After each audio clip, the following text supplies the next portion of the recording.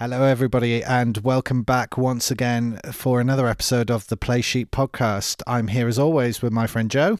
Hello there.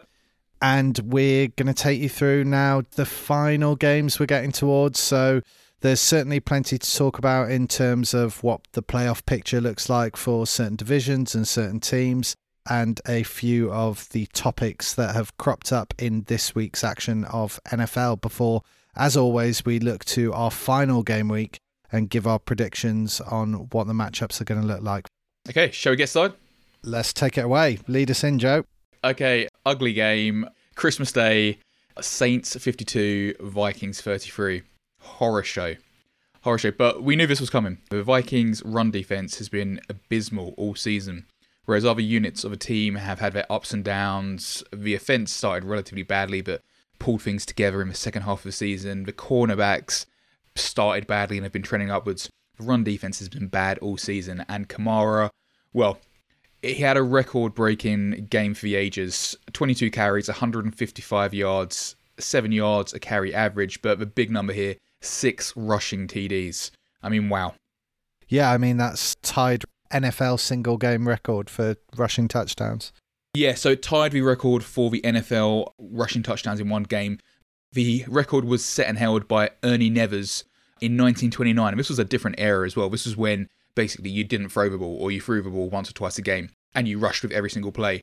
6 touchdowns in one game had only occurred 3 times in the history of the National Football League before today. As I said, Ernie Nevers in 29, Dub Jones for the Browns in 1951, and then Gale Sayers for the Bears in 1965. No player had scored 5 touchdowns in a game since Clinton Portis for the Denver Broncos in 2003. A game for the ages for Kamara. But I mean, on top of this, Drew Brees still threw for 311 yards, which just shows you how bad the Vikings defense was. Absolutely scorched us. Yeah. It was something that we mentioned only last week about how the Vikings gave the Bears a run game and how they've been doing that a fair bit this season, giving teams without a run game a route in to beat the Vikings. Here they faced a team that already had a very efficient run game, and look what happened. Yeah. The only thing I will say, they were missing 8 defensive starters, and this is coming from a team whose even their defensive starters have not been brilliant this season. Yeah, but the majority of the defensive starters who were out were like linebackers. True. So you had Barr, you had Kendricks, those kind of key players there. The defensive line, let's be honest, it's just not been there the whole season. They let Griffin go, which I still think was the right choice. I mean, Griffin went to the Cowboys and then got released by the Cowboys and went, or traded, and then went to Detroit. And since he's been at Detroit, it's not like he set the world on fire. And he's got a big contract there. So it looks like that was the right move. But with Hunter being out, there's just been no pass rush there at all. With Michael Pierce sitting out the season for COVID, there's just been no big guy in the middle to stop the run. The D-line, which has been, a strength for the Vikings over the last 5-6 years, it's just been non-existent. So an ugly, ugly game. There's not really too much to say about this. I mean, Saints were expected to win. Vikings were expected to lose. Vikings, definitely out of the playoffs. Saints go marching on, but with Green Bay winning this week, they probably have missed out on that top seed now. Yeah. What do you think becomes of Bailey? I think that there will be a decision made in the off-season. It's one of those things, really. The Vikings have jumped from kicker to kicker, but Bailey has missed too many. He's on a good contract for him. I think he's the 14th highest paid kicker in the league. He missed an extra point in this game as well, so he's not been firing on all cylinders for the last 4 games. I think you cut him, really. I think you cut him, and even if you pick up a kicker who's as bad as him, you're still not paying him as much money, and you can cut them as well. Yeah. I think there's a bigger thing there, though, special teams. The Vikings are probably going to get rid of their special teams coordinator, Marwan Malouf. It's not just kicking, like I said a few weeks ago. It's snapping, it's blocking on punt returns. There's been a few things. So I think there's probably going to be a big overhaul of the whole special teams unit for the Vikings. Yeah. Okay, then, let's move on to another blowout game. Buccaneers 47, Lions 7. I mean, Matt Stafford got injured on the first drive of the game, and it was all over by then. Yeah, I think even if Stafford was in the game, I don't think it would have made a difference. It wasn't changing the outcome. I mean, this was obscene. Stafford wasn't scoring 47 points, let's put it that way. Unless Stafford was going to score on every single drive, there's no way that you're changing this. The Bucks had this tied up at halftime. They basically benched Brady at halftime, which is how dominant they were. I said something quite early in the season, and I just want to bring this back because I think this is kind of ringing truer than ever. I said Buccaneers are the kind of team who would roll over weaker teams, and when they come against good teams, they struggle. Now, the Buccaneers have 10 wins. Only 2 of those wins have come against teams with a record better than 0.4. That's very interesting. And actually really deceptive when you think about this Bucks team, isn't it? Because they've had some big victories. And I think a lot of people think about this Bucks team as a bit of a dark horse. But when you break down who they've beaten and you think about a potential playoff run, they could really struggle. Well, I wouldn't call them a dark horse in terms of the amount of hype they were getting. Sure. I don't think there's been a team as hyped as the Bucks were going into this season. But you look at the teams they've beat. I've got a breakdown here. The Panthers twice, record of .333. Broncos also .333. Giants .333. Lions .333. They beat the Falcons, who are .267. They beat the Vikings and Chargers, who are .4. Then the only teams above .4 that they've beaten, Raiders, who still have a losing record at .467. And then their one team above .5 that they beat was this outlier when they beat the Packers. So there's only one team with a record above .5 they've beaten. Then all the other teams above .5 that they've played, they've lost to. They've lost to the Rams, they've lost to the Chiefs, they've lost to the Saints twice, and they've lost to the Bears. And they had a really bad beating from the Saints in one of those games. It's going to be interesting how the Buccaneers do in playoffs against good teams, because they're going to be coming up against teams who are better than .5 in the playoffs. And at the minute, teams above .5, they're 1-6. For as good as they looked in this game, I can still see them being a one-and-done team in the playoffs. Yeah, I had no idea about that record, but knowing that, it certainly changes my opinion of how far they could go. Yeah, I can't take nothing away from how they played on Boxing Day. They played a good game, but I don't have the most faith in them in playoffs. I think the only thing that's probably worth shouting out before we move on is Mike Evans' efficiency in this game. 10 passes for 181 yards and 2 touchdowns. That's obscene. Huge game, but the amount of times he was wide open, the Lions D is just absolutely terrible. Well, I think they gave up. I think Stafford went off injured and you just saw the heads of everyone drop. They knew they weren't winning it. And they thought, well, what are we playing for? Why are we doing this? You could just see it in their behaviour. But they do need to think that there's players who are playing there whose contracts are coming up who should be thinking, hey, maybe I can pad things with a few stats here. Maybe I can make myself look better so that when my contract comes up, I can get a better contract. I mean, even if your team's playing badly, there's always reason to play hard. So shame on the Lions, really. Yeah. Anyway, let's move on, shall we? Well, yeah, talking about teams playing badly. Yeah. San Francisco 49ers 20, Cardinals 12. Yeah, I mean, the 49ers were missing 11 starters heading into this game. 4 on offense, 7 on defense. So, simply put, the Cardinals choked this one. I don't know what it was because there were so many mistakes here. Drops, fumbles, interceptions. And if that wasn't a sign at all, whoever Jeff Wilson Jr. is, he ran 183 yards on 22 carries for the 49ers and caught a 21-yard touchdown. So Jeff Wilson was an absolute beast. Look, I'm not going to call it choking because I think we've seen this from the Cardinals all season. They've just been such an inconsistent team. After doing this kind of breakdown of the Buccaneers, I looked through the Cardinals and looked at the teams they've lost against. They've lost 7 games. 4 of those teams were teams who have a record of less than 0.5. They have huge games against teams like Seahawks and Bills, really good teams, and go and beat them. And they lose to teams like the Lions and the Panthers and the 49ers. They're a massively inconsistent team who just can't seem to fire week to week. Let's not take anything away from San Fran. They were playing for pride, but they played out there. Jeff Wilson Jr., like you mentioned, had a massive game, lots of yardage there. And then CJ Beathard, he threw for 3 touchdowns, but this was very much a kind of mature game kind of management. He didn't throw, huge passes. He didn't have huge yardage, but he did what he had to do to get his team down into the end zone and finish off drives. He looked very good, and he looked better and more kind of composed than Nick Mullins has in the last few weeks. Yeah. So, bit of a weird one that. It certainly changes the picture for the Cardinals and their playoff hopes. The Bears are now in the driving seat for that wildcard spot. Bears are in the driving seat, but that said, though, they still have a very hard game left against Green Bay. The only way that they don't get the first seed is if the Packers lose, the Saints win, and the Seahawks win. So therefore, the Packers will still be playing hard against the Bears. The Packers are a better team than the Bears.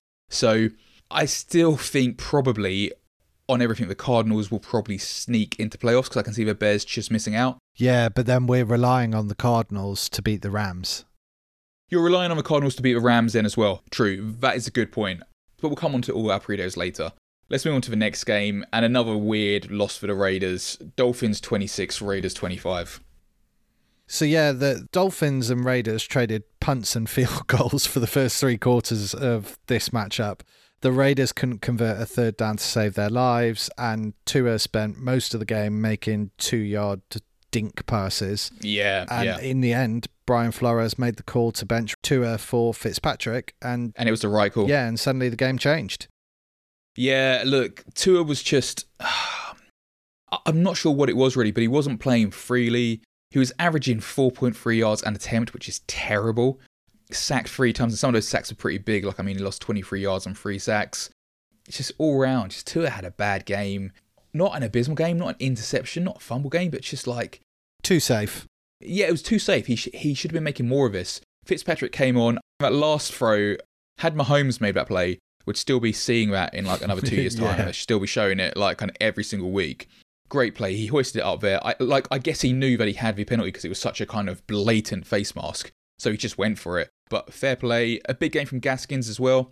Had 87 yards rushing, another 82 yards through the air. It's good to see him back and good to see him playing well. It's just another catastrophe for the Raiders, really. It's a game they should have won. There's 2 things involved in this victory, which I quite liked. One was the irony in the win. I mean, we had the Raiders securing a win over the Jets in the previous week, which should not have happened based on that kind of zero coverage Hail Mary. Then Fitzpatrick did the dirty by heaving his own Hail Mary from his own 25-yard line while his helmet was being ripped off his face into just terrible zone defense. And it... Karma, Derek Carr. Yeah, it allowed the Dolphins to set up in the Las Vegas 26 and hit the winning field goal. Equally, the Raiders missed that extra point and it cost them in the end. That it would have been an overtime game if they hadn't missed that PAT earlier on in the game. Yeah, it's kind of seen with Raiders games over the last few weeks that, for basically about 3 quarters, they're quite unexciting. Just pretty drudgy games, and then just massive things going on in the last minute or the last kind of 10 seconds. Yeah, well, I think they've been a bit of a team of 2 seasons, really, because in the first half of the season, they were exciting. They were playing some great football, both the run game, but also through the air. And then the second half of the season, they've sort of fallen away, and it's been a combination of quarterback accuracy and skill player ability, or I don't think it's quarterback accuracy, man. I don't think that this is on Carl. Not exclusively, but I think a lot of these games where it's not going well, I think Jacobs just isn't doing enough. But Jacobs is one man. Yeah, but the running attack, and he's supposed to be this kind of bell cow kind of player. You look at Carr, you look at the game that Carr is playing, you can't blame it on quarterback accuracy at all. It's not on Derek Carr, but it's not on Carr. It's all on the defense, and if you're going to have one thing on the attack, it's that the rushing hasn't been as good as it should be. But it's all on the defense. The Las Vegas defense is terrible. But I mean, they allowed 26 points to the Dolphins. That's not abysmal. But it's been abysmal in previous weeks.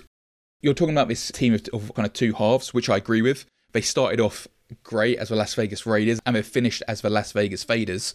But it's on the defense for the second half of the season. The defense has been abysmal. I tell you what, you're just like Tony Dungy with Tom Brady. Tony Dungy is a really good kind of commentator. I listen to what he says.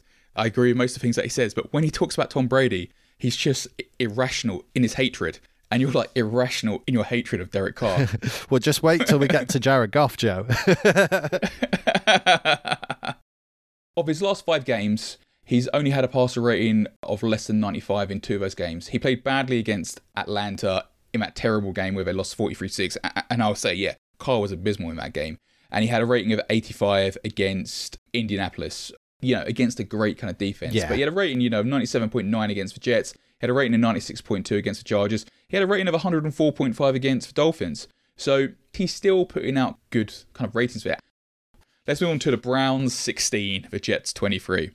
Yeah, I mean, before people start wildly overreacting to this game, it has to be pointed out Mayfield had no Landry, no Higgins, no Peoples-Jones or Hodge to throw to. And on top of this, he was missing 2 offensive linemen. So, yes, they were playing the Jets and they still had their run game. So you'd still expect a victory here. But I think you also need to understand this loss in the context in which it happened. I understand it in the context that it's happened, but given all of that context, which you've rightly kind of pointed out there, then why would you pass the ball 53 times? Well, that's the silly thing. Against running it 18 times. This Browns team have been a run-first team while we've had Chubb and Hunt fit, and it's worked for them. People like to say that they're the best, 1-2 running back combination in the league, and whether you agree with that or not, they are very good. So, with everything you've said there, no wide receivers, banged up offensive line, you only run the ball 18 times against this Jets team. I just don't understand this play call. And I know they fell behind a little bit, so you had to pass a little bit more. But I would have still have gone for the run when you've got basically one recognised wide receiver out there. Well, if there's any kind of stat or evidence that you need to support that, it's this. Gore was the leading rusher in this game. Chubb mustered only 28 yards on 11 carries. Yeah, on 11 carries. And Hunt gained just 11 yards on 4 tries. And when I say Gore was the leading rusher in this game, Gore had another really bad game. He had 14 carries for 48 yards. I mean, that's not efficient by any means. Not efficient at all. It was just weird. When you've got no wide receivers and you're throwing the ball 53 times. And look, the Browns have really, really screwed themselves here. So they're 10-5 now, the same record as the Colts. Next week, the Colts play the Jags. Next week, the Browns play the Steelers. Now, I know Steelers are already a guaranteed playoff football, and so it's kind of how much they want to finish in the top half of the seedings. But I mean, we spoke about this last week. I think you probably still would want to finish in one of those earlier seeding spots if you're in the AFC. Definitely. It's an inter-divisional game. Steelers fans are going to want to see the Steelers beat the Browns. There's going to be a big kind of clamouring for that. There was so much hype about this Browns team getting into the playoffs for the first time in X amount of years. And everyone thought it was almost a done deal about a week ago. Now it's not looking so likely at all. I know. If they do make the playoffs, they're going to make it in Browns fashion, aren't they? Yeah, it's such a Browns thing to do here, that to have it like basically in your grasp and then go and lose to the Jets. Exactly. But look, fair play to the Jets. Sam Darnold had a decent game, nothing special. His accuracy wasn't great, 16 of 32. Yeah, you see, this is the thing. I want to call this out because I don't think this game helped Sam Darnold's stock at all. Like you said, he went 16 of 32. He failed to complete half of his passes. He was guilty of a lost fumble on a strip sack, which the officials incorrectly ruled as an incompletion. And he was also fortunate that Cleveland defenders dropped a couple of potential interceptions. I think Darnold looked bad in this game. I think he needed to look better, really, for his long-term kind of prospects, because it's so up in the air what the Jets are going to do with this second pick now. It was a slam dunk that they were picking Trevor Lawrence when they had 0 wins. Now, is Fields an upgrade, or is Fields a massive risk? It's so hard to call what we're going to do there. If Darnold had played well this week, then it starts to swing the balance. But like you say, he didn't really put himself on a best show. He didn't throw an interception. He was only sacked twice. Passer rating of 87.4 isn't great, but look, he did all right. He won the game. Let's see how he does next week, but it's just up in the air. Yeah. Just something to call out before we move on. Congrats to Frank Gore, who is now the 3rd running back in NFL history to eclipse 16,000 rushing yards. It's statistically incredible. Yeah. I think he eclipsed, Walter Payton this week? Walter Payton did do it in about like half as many seasons, though. Here's a question for you. Frank Gore, will he be a first ballot Hall of Famer? It's a good question. He's a Hall of Famer for sure. First ballot? Possibly, yeah. I think he's done enough. I think no. Do you not? I think no. He is a Hall of Famer. He will get in the Hall of Fame. For sure. It's been quite unspectacular through his career how he's amassed this kind of yardage. Yeah, he's more of a gold watch for 50 years service. Exactly. Than he is top salesman. That's exactly how it is, yeah. It's at bottom of the range of Rolex for 25 years in a front office rather than, yeah, like you say, the Lambo for the most sales. Yeah. I was just looking at his career here. He's been around since 2005, so in his 15th, 16th year now. 5 Pro Bowls, but I mean, never won a Super Bowl, never been an MVP. So no, I don't see him as a first round ballot for the Hall of Fame, but he should be in the Hall of Fame at some point once you get 16,000 yards. Yeah, have to be. Yeah. Okay, let's move on. Giants 13, Ravens 27. This game didn't go how I thought it was going to go. The Giants have been impressive against the run of late, but they allowed 249 rushing yards from the Ravens in this game, and Baltimore converted 8 of 11 third downs. They generated 432 net yards of offense. The Giants just couldn't stop them. The Ravens defense did a good job of bending but not breaking. It limited the Giants offense, and to be honest, it's the right time of the season to be getting hot for the Ravens, providing that the Dolphins fall to the Bills next week and the Ravens can sneak into the playoffs. Yeah, I still have a lot of concerns over this Ravens team, though. I think their team is very unbalanced still. They rushed for 249 yards, only threw it for 183 yards, and of those 183 yards that they threw it for, about 110 of them were to Mark Andrews and Gus Edwards, a tight end and a running back. The leading wide receiver was Marquise Brown with 25 yards, followed by Willie Snead with 24 yards, and then Boykin with 13 yards. Not a one-dimensional team, but they're very focused on a certain personnel kind of grouping. It's very much 12 personnel, 22 personnel, very running back and tight end heavy. And I think that, better teams than the Giants, as we have seen already, can shut this down. And when you shut down these kind of plays, they're a beatable team. So yeah, they play better than they have been, but I still think that they're just not as dynamic on offense as they were a season ago. Yeah, do you know what? I think I would agree with you on all points there. The only thing that I suppose I was slightly more impressed by was if teams can shut down that run game or that area of the game that they specialise in, it's game over for them.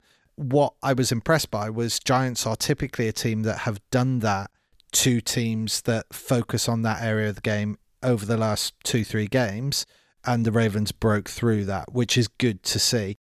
I also agree, it is the Giants, but they have been firm in this position. So if it's a pattern that the Ravens can continue, then they've found the secret to making the run game efficient for them again, which is something that I think we spoke about. Jackson was complaining that, teams seem to be figuring out how they're playing, they can stop them. Well, if they can beat teams even when teams know how they're going to play, that's what we need to see. And I think this was the first game in probably quite a while for the Ravens where we saw that. I don't totally disagree with you, but I don't fully buy into what you're saying. In terms of a rushing defense, the Giants are ranked about 11th in the league, so they're slightly better than average. I just think that if you have linebackers who are big and strong, who can bump the tight end and can cover that kind of middle area of the field, you can basically shut down this Ravens team. And there's just not enough kind of going on there with Brown and Snead, and even kind of like the kind of newer players like Duvernay. That's just my view on it. Maybe they'll, go out in the first round of playoffs and absolutely blast a team and throw for 400 yards, because that's normally what happens when we criticise a team. Well, they've got to get there first, and it's all going to come down to whether the Dolphins can pull off a win against the Bills. Yeah, what I think was more important for this Ravens team, they had 6 sacks on Jones for 37 yards. So that part of the game which carried them last season, it seemed to be firing in kind of all cylinders in this game. Right, well, talking about teams and defense, let's move on to Bengals 37, Texans 31. And Joe, honestly, what are the Bengals doing? Brandon Allen is not the future of their franchise. They do not need to get him the practice of winning games. And they've now moved out of the 3rd overall draft pick. So they're probably going to miss out on Sewell, who is exactly the type of player that Joe Burrow needs to help protect him. You've got to try to win every single game.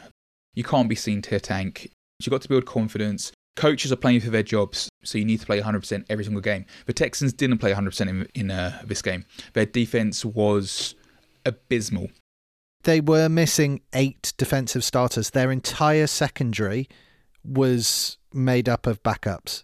Doesn't matter. Well, it matters a bit. No, but it doesn't matter in the effort levels. Oh, no, I get that. But what I'm saying is there's a reason. It was the effort. And had they applied themselves more, had they made those pursuits, had they focused more, I'm not saying they'd have won, but they would have made a better showing. And you wouldn't have had team captains coming out and calling everyone out. Yeah, I mean, I just think it was a mess for everyone involved. And I know you say, look, coaches need to win. You can't be seen to be tanking. But you also, if you're a team that is rebuilding, you need to be considerate of these things. No, you have to go out there and win every single game. I'm sorry, no. You would say even in the last game, 2 games of the season, I'm not saying anyone starts off at the beginning of the season and tries to lose all their games, but when the difference between where you land in the draft can play such a massive impact to the future of your franchise, you're telling me in the last 1 game of the season? I'm telling you categorically that teams do not go out and lose games like that. Coaches never think about a game like that. Okay, Bears 41, Jaguars 17. Yeah, I mean, look, Bears needed the win for the wildcard spot. Jags needed the loss for the first overall draft pick. Both teams got what they needed. Game without many surprises, I think. We talk about games where Jags have stayed in it, have hung with teams. They hung with Green Bay. They hung with teams much better than them. 17 points against the Bears and allowing 41 shows a lack of effort from players on their team. They were leading for the first 2 quarters. Yeah, and let the Bears score 41 points. How do you do that? They adjusted. Okay, so then Bears have demonstrated that they can adjust and have done that for the last couple of games. Last 4 games, yeah. If they hold on to the wildcard spot, do you think the Bears have a chance of going more than first round? No. Why? If they're a team that can demonstrate that they can adjust and they can put up big scores? In the last 4 games, the teams they've beat are Jaguars, Minnesota, Houston, and Detroit. So all of those teams are teams that are crap on defense. So against bad teams on our defense, they've shown that they can adjust and put up big scores. Put them up against a average defense or a better than average defense, and they're not going to score like that. Also, it's no surprise really that this has come as Montgomery started playing better. Montgomery ran for 72 yards against Detroit, 113 against Houston, 146 against Minnesota, and 95 against the Jaguars. So over the last 4 games, he's averaged 106.5 yards per game. He's also had 6 touchdowns in that period. Leading into this, in his first 10 games, he had 57.5 yards a game and 1 touchdown. So he's averaging 50 yards more a game than what he was previously. And then it's no surprise then that since then, Trubisky hasn't had a passer rating less than 97.7. As Montgomery's playing better, Trubisky is playing better. But, you know, teams will realise this, teams will adjust against them. But no, they're not going to put up 40 points against teams in the playoff. If they do make playoffs, which I don't think they will, they'll struggle against decent defences. And so what do you think this means for Mitch then and next season? Well, the rumours are that they're going to renew him. I don't know the details on Foles' contract, but he didn't add anything at all that Trubisky wasn't showing. So I'm not sure if they bring in a different vet just to keep that pressure on Trubisky or whether they run with Foles and Trubisky again. But rumours are that they're going to be keeping him. So it'd be interesting to see what happens there. Yeah, and I think quite a few teams are in this similar position of having what I would call average quarterbacks, and maybe even a couple of them, where the starter and the backup are roughly as good as one another. They're both fairly average. And I think there's quite a few teams that are looking for an upgrade on a quarterback, but there's not as many good upgrades out there to fill those gaps. Yeah, it's going to be more of a salary cap thing. It's useful to have that kind of backup, and the thinking was quite sound from the Bears. We've got Foles, who's going to put that pressure on, who might even be better than Trubisky, blah, blah, blah. Foles is still the 7th highest paid player on the Bears. It's stupid, really. Yeah. And it's not like he's making loads. His cap here is 6 2/3 million. Wow, yeah. He's contracted basically through next year. So it's going to be hard to cut Foles next year. It's such a really bad contract to put Foles on there. Like I said, the rumours are that they're going to run with Trubisky for at least another year. And, you know, he's been the better quarterback of the two for the season, so I don't see why not, really. No, I agree. Right. Falcons 14, Chiefs 17. Man, I bloody called this. I said there was a potential upset here, and in the end, I called it by 7 in the Chiefs' favour. It was even worse than that. The Chiefs only won by 3. And to be honest, they could have lost the match more than once. I think 2 things happened in this matchup that led to this. One is the Atlanta secondary actually did a really good job of limiting the Chiefs' playmakers, which we haven't seen that often this season from opposition. But I think perhaps probably more importantly was the injuries that the Chiefs had on the offensive line. You know, Mahomes was playing behind a line which didn't provide him with a lot of time that was needed to find a pass for most of the evening. So I think a combination of an injured O-line with the Atlanta secondary stepping up just made it a much closer game than it should have been. Yeah, it was a bit of a shock really to see Young Wei-Koo kind of miss at the end there, because he's been like clockwork. Mad, absolutely mad. Yeah, I noted that down as one of the things because you're absolutely right. He has been one of the Falcons' best players this season. He's been like clockwork, yeah. Yeah, and it was a 39-yard chip shot field goal at the end. You'd have put money on it. You honestly would have, with the season that he's been having in terms of not missing kicks. And this was just one of those ones that bit them on the bum. Yeah, it happens. But look, the offenses from both teams, which is kind of stymied really by the defenses. The defenses really stepped up for the Chiefs, which I'd probably say is quite disheartening really for the rest of the league, because when Mahomes has a relative down day like he did, the defense once again showed that they can take over and finish the game off. Chiefs, though, 14-1 for the first time ever. They've tied up the AFC, so they've got a bye week. They play the Chargers next week, but probably will rest players. But then again, it's going to be a 3-week gap, really, if they do rest players until their first playoff game. Yeah. It might give a few players a half just to kind of keep them in the game mindset. But yeah, on they march. Yeah, absolutely. Then we move on to Steelers 28, Colts 24. Now, Joe, I called Steelers by 3. It ended up Steelers by 4. We're all friends here. You're going to give me that, right? Absolutely not. Absolutely not. I introduce you every week. I'm here with my good friend Joe, as always. Be a good friend, Joe. Come on. No. Fair enough. You can't blame a guy for trying. Absolutely not. The amount of times I've come 1 point off and have not kind of whinged to you about it, and not whinged to you about it. Back to the game. Really, really weird game. Colts seem to be in total control the first half. Steelers adjusted, came out. I say adjusted. It wasn't really an adjustment because they can only play one way, and the only way that they can play is by Roethlisberger throwing the ball. They're a disgustingly one-dimensional team. It's probably one of the most obvious things right now that their run game is terrible. It's beyond terrible. So all it just came down to was Roethlisberger just raised his game and kind of carried them. He's not going to be able to do that every week.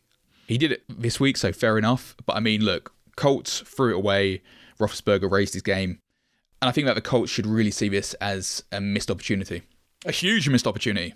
Yeah, it was a weird one. And it was a game of 2 halves, or even, a half and a bit and a little under a half. But I felt that it wasn't just Roethlisberger stepping up.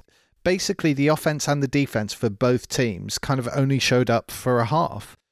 The Colts were 21-7 up just before halftime. The Steelers at one point failed to punch the ball into the end zone despite having 5 tries inside the Indianapolis 5-yard line. So that left it 24-7.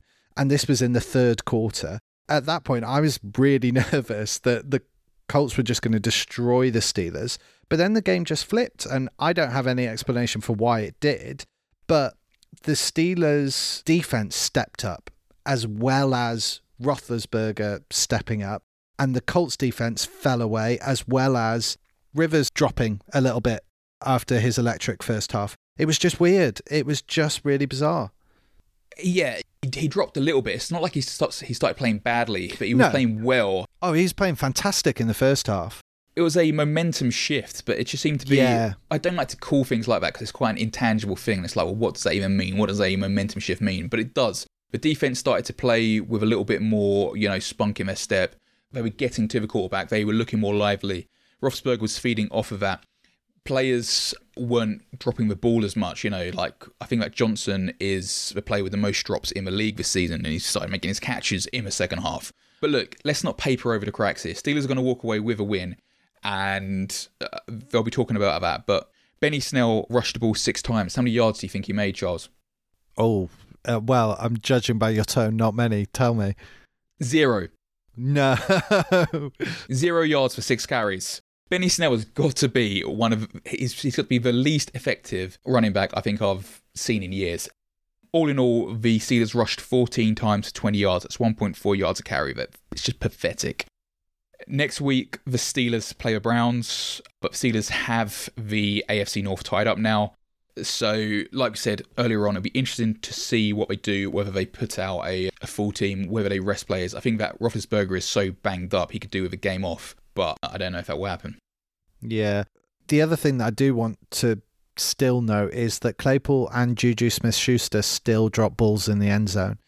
And when the Steelers rely so heavily on their wide receivers to win them games, this has to stop, this habit of these players dropping balls in the end zone. Buy them some new gloves. There's way too much dropping going on. It's crazy. Probably about 6-7 weeks ago, I made a claim that the Steelers wide receiver corps were the best in the league, and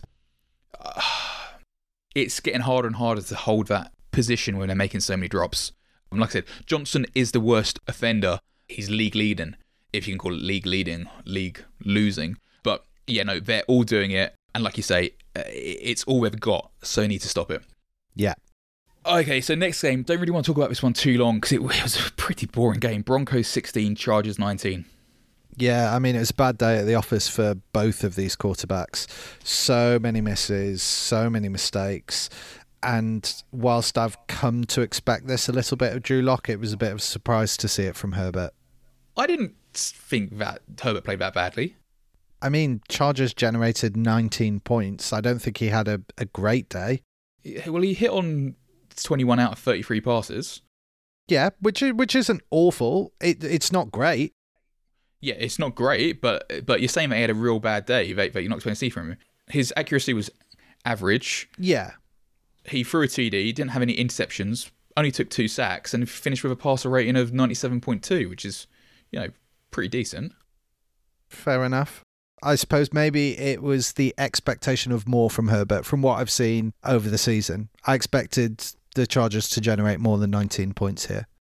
But then you have been saying the last few weeks that you see that the Denver Broncos is a decent defense as well. Yeah, I have. I suppose, though, they snuck away with a win, to be honest. I mean, Jerry Jeudy dropped 6 passes. The Broncos' offense was dreadful, and yet the final score was 19-16. That was all. I just thought that neither quarterback was setting the world on fire. It was quite pedestrian. I'll say that Locke played badly, but I mean, Justin Herbert, he led a drive in the last kind of 2 minutes there to win the game. That's something that they were struggling to do first half of the season, but he's done it, the last kind of 3 games now where he's led a last-minute drive. In that kind of sense, I thought it was quite impressive, really, to finish a game like that.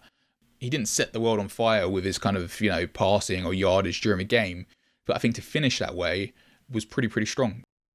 Yeah, I mean, he finished that way. First game of the season. It was his kicker that let him down.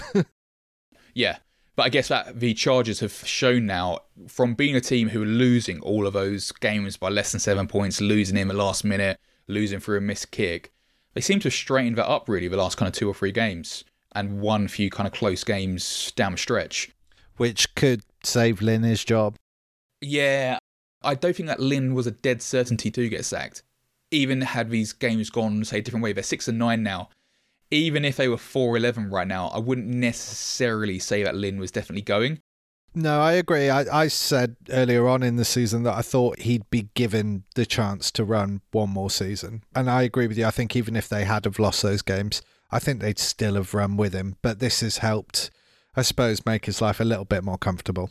Yeah. What do we think this means for Locke, though? I mean, he probably will get one more season, right? But I think that that's probably more due to a lack of alternative options than it is a belief that he could be the guy here. Locke played badly in this game. He did play badly. I stand by what I've been saying for the last few weeks, really, that I think they'll just bring in a veteran to put pressure on him next year.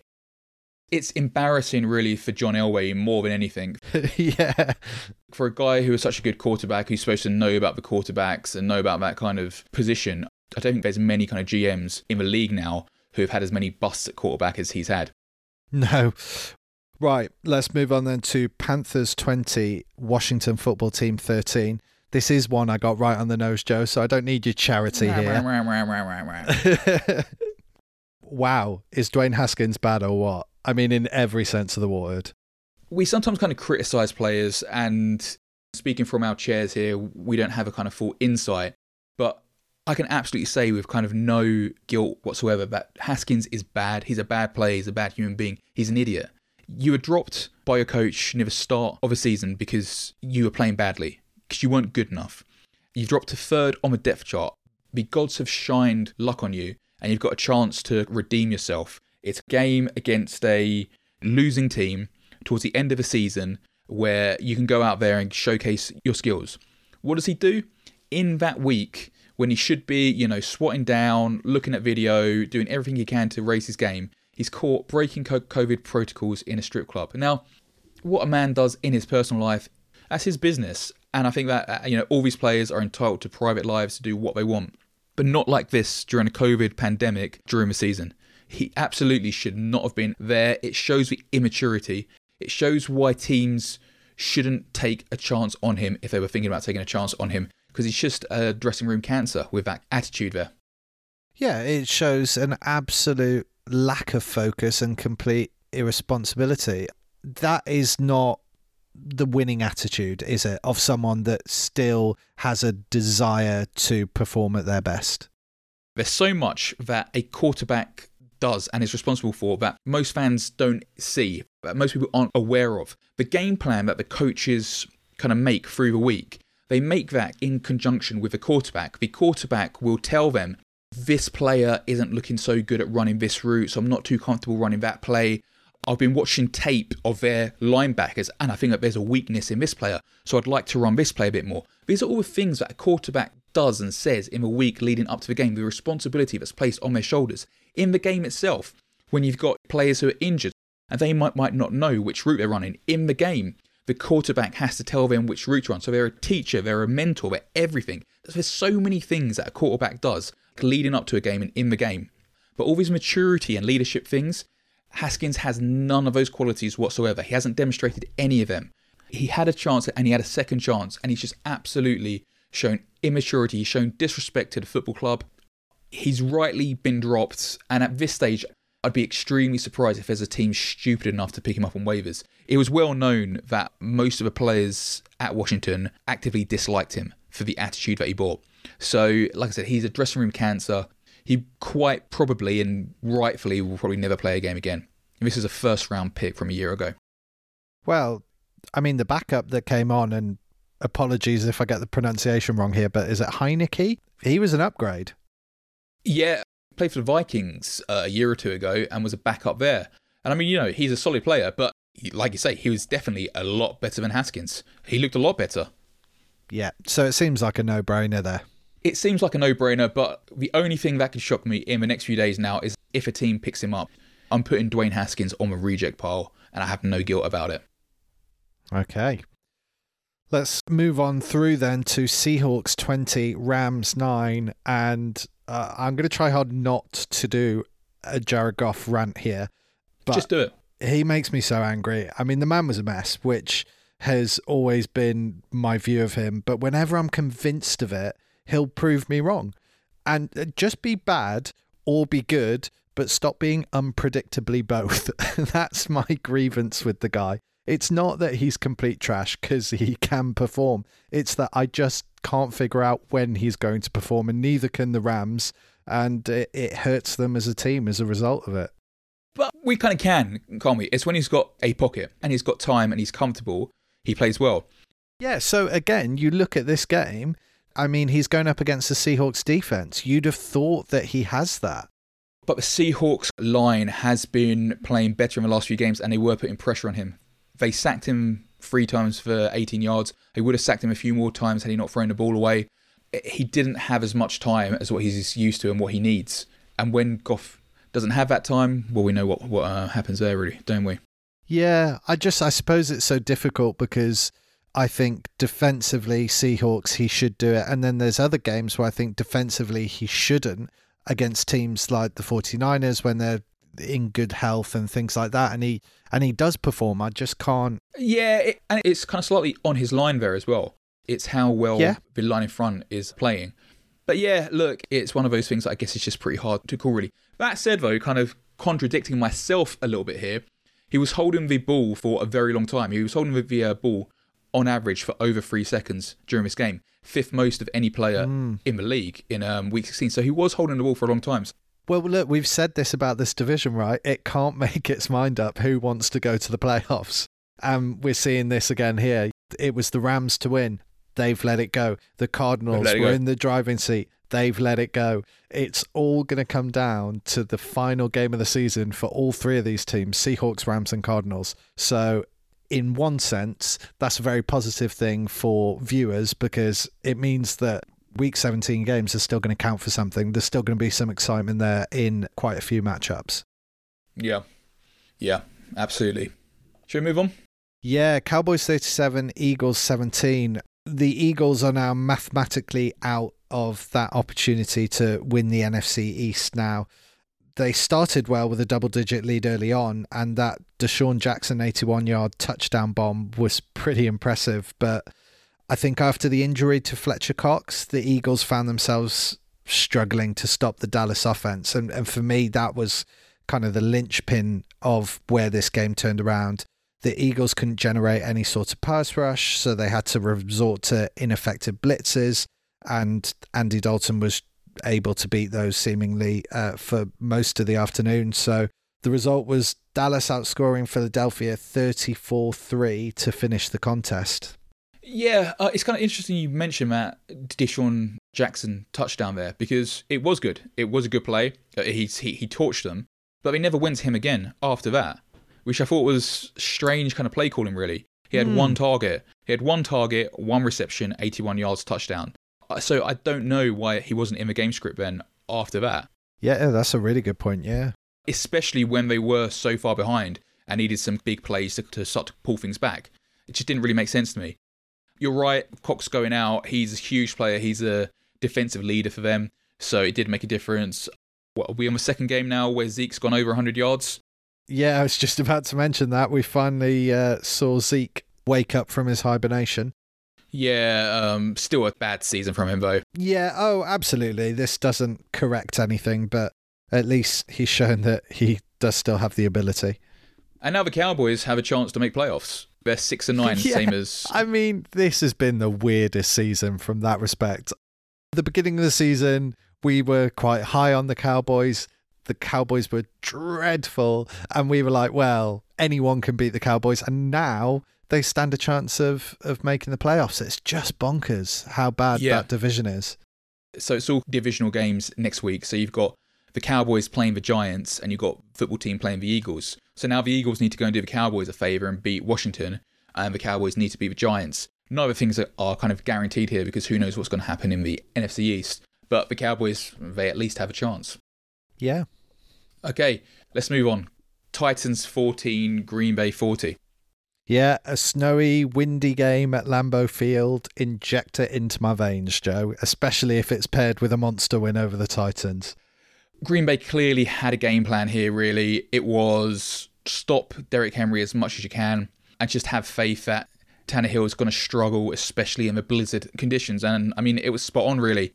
Henry still nearly made 100 yards, but that was on 23 carries, an average of 4.3 yards a carry. Tannehill finished with a pass rating of 40.5, connected on less than half his passes, only made 121 yards, 1 TD, 2 interceptions. And, I mean, you know, they were chasing the game for a lot of this, and Tannehill just wasn't coming up with the goods. Yeah, you're absolutely right. They stacked the box because they knew Henry was the main threat, and then they just dared Tannehill to do his best in a windy, snowy condition, and he couldn't. The problem is they're not going to be able to do that in playoff games because they're going to be playing against quarterbacks that actually have the ability to make Green Bay pay for that kind of defensive layout. But it worked well in this game. I think the interesting thing was that Rodgers still had a near perfect game himself, 21 of 25 for 231 yards, despite the fact that most of our play went through the ground. He got 4 touchdowns, and Adams, I mean, he caught 11 of 12 for 142 yards and 3 touchdowns himself. He was unstoppable. Yeah, absolutely. To maybe point out before we move on, it was the first time that we got to see anything real from AJ Dillon. And he played good.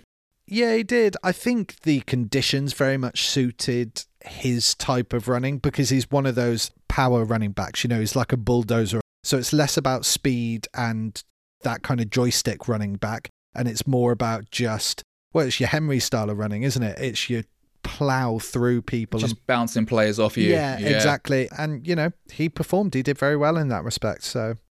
yeah, so coming out of this game now, Green Bay need to win next week, like we said, to get the first seed. But that means that we'll have home games all through playoffs. And you look at the kind of playoff teams they might be coming against. I don't like to use the word soft, really, but you've got Saints who are used to playing inside a dome. You've got Buccaneers who spend most of their time down in Florida in hot weather. You've got Rams in Los Angeles in a lot warmer weather there. A good half of the teams currently in the playoffs are warm weather teams. So if the Packers do clinch that top spot, it could be a massively deciding factor going through the playoffs. It would be the first time that Aaron Rodgers has ever played playoff football with home field advantage. And I think that's a really good point that you bring up. It would be the first time that he would play the NFC Championship game at Lambeau. Yeah, absolutely. But I think that the weather's going to have a massive impact because, as we know, Green Bay have a bad run defense. And if you can limit the passing game with the weather conditions, you can dedicate more attention to run defense then. It could really, really help Green Bay out with that weakness that they have. Yeah, absolutely. Right. And then the last game, Bills 38, Patriots 9.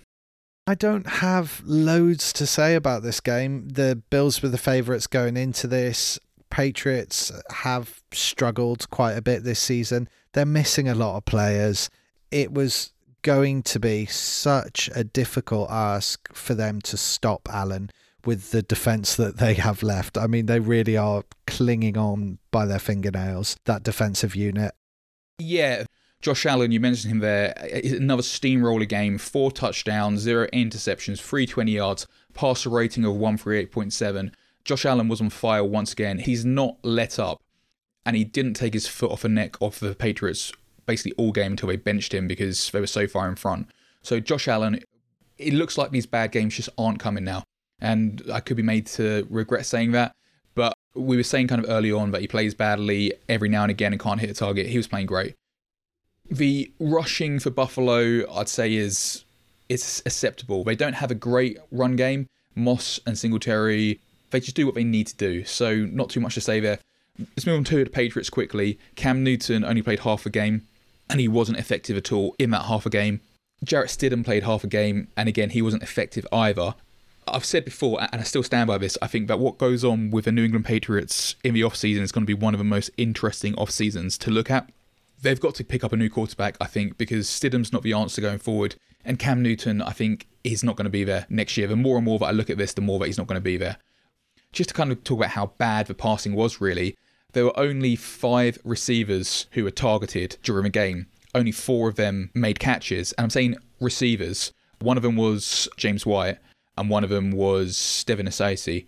So that's a running back and a tight end. There were only 4 guys who made catches. That's just not good enough. There were only 9 catches made, full stop. 9 catches for the whole game. You know, let's not forget, at halftime, they were trailing 24-9. Going into the fourth quarter, they were trailing 31-9. The quarterback play right now is pathetic. You're right that the defense there is bad, but they need to work out this quarterback situation. And I guess it's pretty depressing when you see what Brady's doing in Tampa Bay if you're a New England fan.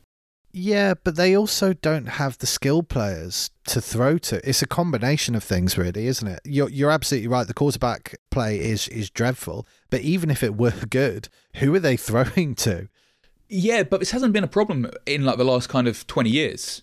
Yeah, that's true. Yeah. I mean, last season they didn't have anyone to throw to either, did they? No. And, you take away Edelman and you take away Wes Welker, and then name me another kind of big name Patriots wide receiver of the last 20 years. They've made that work for them. And, lest we forget, they did draft a wide receiver in the first round last year in N'Keal Harry. So I do agree with you that they've got no kind of standout skill players there. I do agree with you, but it's never really been that part of their kind of identity to have that. Right. Let's move on to our predictions then. Our last predictions of the regular season, Joe. This is going to be an important one for you. Yeah, yep. Right, so first up then, this is going to be a hell of a game. It's so important. Dolphins at the Bills. By the way, this is a Sunday game. There's no Thursday games this week. There's no Monday games. There's no late Sunday games. No, you're absolutely right. Sunday game. 9:25 p.m. kickoff is the last series of games that kick off. Yeah. So Dolphins at Bills. Right, this is hard because Bills have got a player football secured. Bills, I can see resting players. If Tua was not starting and Fitzpatrick was starting, I say Fitzpatrick is a little bit more used to Buffalo weather. I think I'll probably still start Tua. I think that's going to be a mistake. I think that Tua's going to struggle in the snow. And the Bills are going to win, and the Bills are going to win by 8 points. I see it in a very similar way. I think the Bills are going to win by 6, but I also agree. Well, less so much the weather, but more the way the quarterbacks need to play. I think Fitzpatrick is more courageous because he's spent more time in the NFL, and I think you need to beat this Bills team. You can't just be playing 2-yard passes each time and hope to win with an offense this potent. So, yeah, I think Bills by 6. Okay. Next we have Saints at Panthers. The Saints came off a monster win this week. The Panthers have nothing to play for. I think Saints by 14. They're going big. They're not going home. Saints by 24. Wow, that's a massive score. Okay. And then on into Green Bay at the Bears, which again has very important playoff ramifications. Yeah, I think this one's going to be closer. I still think the Packers are going to do it because they're going to want that first seed and they're going to want it bad. But I don't think the Bears are just going to roll over. I think that it's going to be Green Bay by 4. Oh, okay. I've got Green Bay by 14. Next one, Ravens at Bengals. Bengals on a roll at the moment, but I still think against a solid Ravens defense, they won't be able to overcome that. So I've got Ravens by 17. Yeah, I've got Ravens by 21. Cool. And then on into Steelers at Browns. I think Steelers for this one still. I agree. I think that after the game, the way Mayfield was so down about it, I think they've almost resigned, but they've kind of screwed this up. Not by loads, though. Steelers by 7. Yeah, I think it's going to be close because I think Browns going into the playoffs, they're going to want to prove that they can compete with teams like the Steelers. They're going to need that confidence boost. So I think Steelers by 5. And next we have Vikings at Lions. Yeah, I think it's Vikings all the way, to be honest. I don't know quite how bad that injury is on Stafford yet, but even still, I think Vikings by... I think they could go big against this Lions team because the Lions looked completely dejected last week. I'm going to say Vikings by 14. I'm going bigger. I'm going Vikings by 24. Okay, I was considering 17, not 24. Okay, nice. Let's see. And then we've got Chargers at the Chiefs. Oh, I don't know. Because you think they would rest some players. I mean, why would you go and risk Mahomes and Kelsey when you are first, when you have home field advantage? I'm going to go controversial here because Herbert nearly did it in that first game that he played. And yeah, that's true. Yeah. It was that one rookie mistake where he threw the interception and kind of screwed it up. Chargers by 3. Okay. I'm still going to back the Chiefs on this one. Oh, safety. If I go for Chargers, then it's copying me. Listen, I'm going to go Chiefs by 10. Boring. Okay. Boring. Right. Jets at Patriots. This is a weird one. I mean, Jets have won 2 now. Patriots are really struggling. I'm going to call Jets, and I'm going to say Jets by 3. No, I can't see the Jets winning 3 games straight. I can't see that happening. Boring. Well, I don't think it's that boring going for the Patriots, because they're garbage as well. Patriots by 7. Okay. And then we've got Cowboys at Giants, which quite honestly, Joe, could go any which way. Yeah, I'm gonna go Cowboys though. I'm gonna go Cowboys by 14. Okay, I'm going Giants by 6. Okay, and we have Washington at Eagles. I'm going to go Eagles here. I'm going to go Eagles by 7. I'm going to go Eagles by 10, and then we're going to see Cowboys in the playoffs by my credos this week. Nice. And then we've got Falcons at Bucks. Bucks by 10. Yeah, I'm going to say Bucks by 14. Next, we have Titans at Texans. Can't see past the Titans on this. I'm going to say Titans by 17. Pretty big. I think the Titans are going to win, but I think that maybe the Texans will raise their game a little bit after playing so pathetic last week. Titans by 10. Okay. And then we've got Jags at the Colts. I think it's got to be Colts. Has to be, doesn't it? Yeah, Colts by 17. Yeah, I got Colts by 14. Fair enough. Okay, Raiders at Broncos. Tricky one. Neither team have anything to play for. I think maybe Raiders by 6. Yeah, it's not a bad shout. Raiders by 1. Yeah, I think it is going to be relatively tight. And then we've got Cardinals at Rams. It's a tough one. It's a really tough one. It's a tough one based on recent form. I think because of the inconsistency of the Cardinals, because they played badly, I can see them playing well this week. So I'm going to say Cardinals, and I'm going to say the Cardinals by 6. Yeah. Do you know what? That's how I feel, but I always get the Cardinals call wrong, and I always get the Rams call wrong. So I'm going against what I feel, and I'm going to go Rams by 7. Okay, and then the last one, Seahawks at 49ers.